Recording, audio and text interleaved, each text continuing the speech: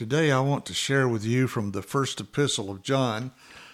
John's little letter here is so important. Several things that he wants to get across to us in this letter, and nothing more important probably than in that 5th chapter when he says, I'm writing these things to you who believe, that you may know that you have eternal life. Certainly that's a tremendous truth to know, and not hope and wish and think maybe that you're saved and you have eternal life, but to know that you have eternal life. But in this first chapter is where I want to look today, because in this first chapter, John is talking about how we can have fellowship with God. And I've shared with you about quiet time. I wanted to share a little more about fellowship with God, how we can have fellowship with God. And so let me read a few verses for you. What was from the beginning, what we've heard, what we have seen with our eyes, what we've looked at and touched with our hands concerning the word of life. John's talking about Jesus. He's talking about how he has seen him and heard him and he's handled him. And he goes on to say, and his life was manifested, and we have seen and testify and proclaim to you the eternal life which was with the Father and was manifested to us. He says he came from heaven to earth and was manifested, the Son of God. That's what he's talking about here. And he says, what we have seen and heard, we proclaim to you also, so that you may have fellowship with us. And watch this, he says, and indeed, our fellowship is with the Father and with his Son, Jesus Christ. He's talking about fellowship with God. Means that we can spend time walking with God. How can two walk together except they be agreed, Amos tells us. So we know that there has to be an agreement, and that is that we are on the same page as our Lord. We're in the same ideas and thoughts of our Lord. And so he says that we can have fellowship with him. And when you hear John say that, you can know that John's going to tell you how to have that fellowship. So listen as he goes on. He says, this is the message which we have heard from him and announced to you, that God is light, and in him there is no darkness at all. Now, he says, this is the message we heard. This is what Jesus Christ came to do, is to give us the message of how we can live and have fellowship with holy God. And he said, we heard it from him, and now we're telling you, we're announcing it to you. God is light, and in him there is no darkness at all. Jesus made it very clear that God is perfect. There is no shadow of sin or darkness in God. Now watch this next verse. If we say that we have fellowship with him and yet walk in the darkness, we lie and do not practice the truth. Oh, that's important to grasp. He says, if you say that you are a child of God and you're walking in fellowship with God, but you're living in darkness, you're walking in darkness, then you're a liar. The truth's not in you. See, you can't have sin in your life and walk in fellowship with God. God's perfect. You can't come into the presence of God. Even when Jesus was on the cross and he cried out, my God, why hast thou forsaken me?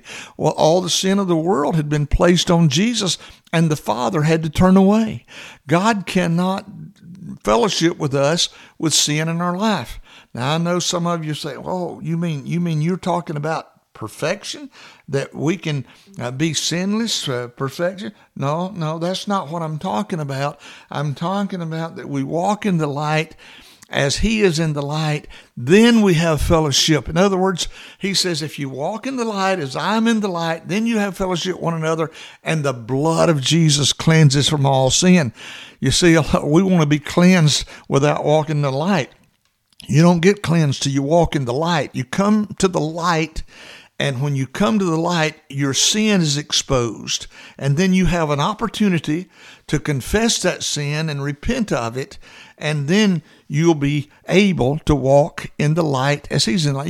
You're not perfect, but you have confessed your sins, you've repented of them, and you're able to come into the presence of God. And so he goes on in verse 8 to say, if we say that we have no sin, we are deceiving ourselves and the truth is not in us. Now, simply here is he's talking about sin nature, not sins. It's not plural. It's sin. That's what causes sin. We're sinners.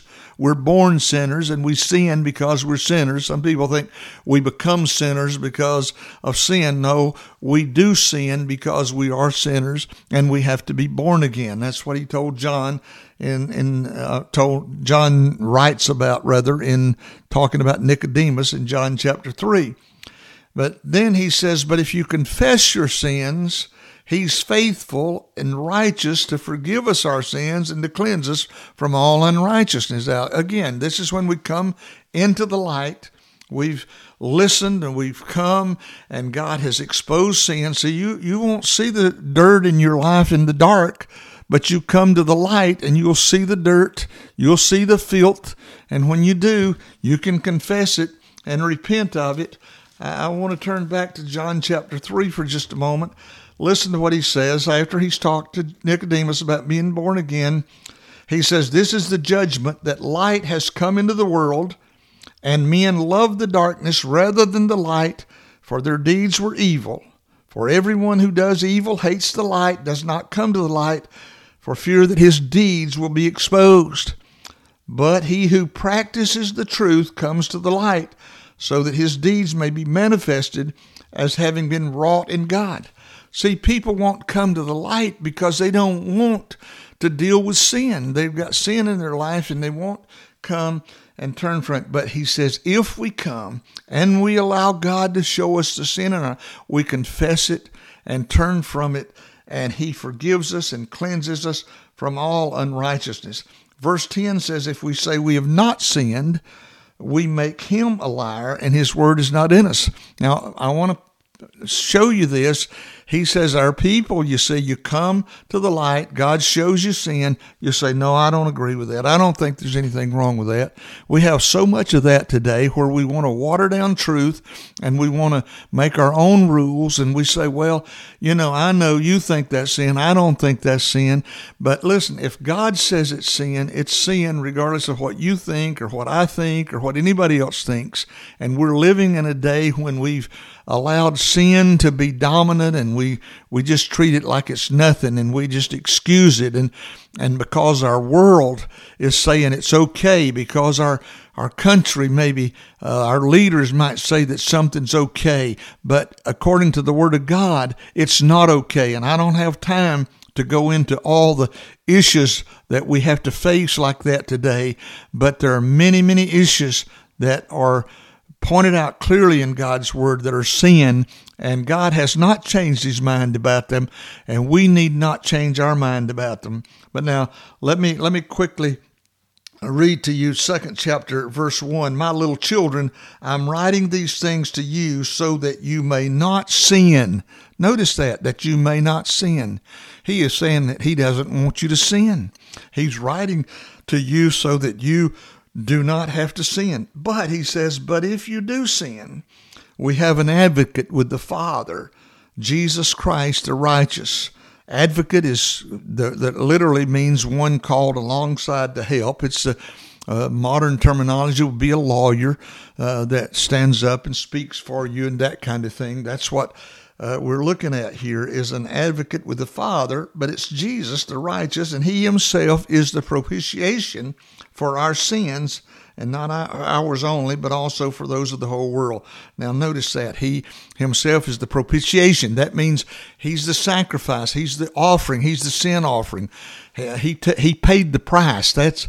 He took our place on the cross, and he died in our place that we might be forgiven of sin. So he says, we don't want you to sin, but if you do sin, Jesus Christ, he's interceding for you, and he will stand for you. He will come alongside you, and he's paid for your sins, but not only for yours, but for the whole world. And just to say to you there, listen, when people do not repent, do not receive Jesus Christ, people die. People say, well, he's going to hell because of his sins. No, he's not going to hell because of his sins. He's going to hell because he did not receive Jesus. His sins, Jesus paid for them. They're done away with. He paid for the sins of the whole world. And all we have to do is to come to him, repent of our sin, and receive Jesus, and he will save us and forgive us of all our sins.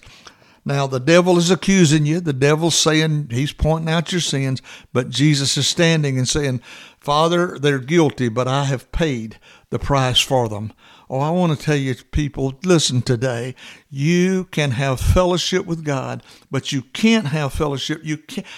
Think about that. The joy of walking in fellowship with holy God, that you can have that kind of relationship.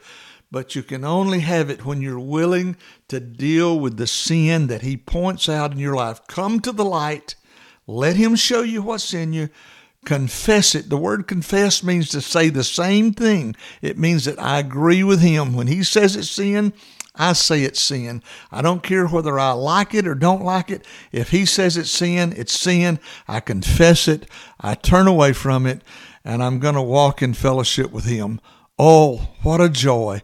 What a pleasure. I pray you will hear this truth today and you will delight in having fellowship with God. Praise God for his goodness and his love. I pray you'll have a great day. God bless you. Great is thy faithfulness.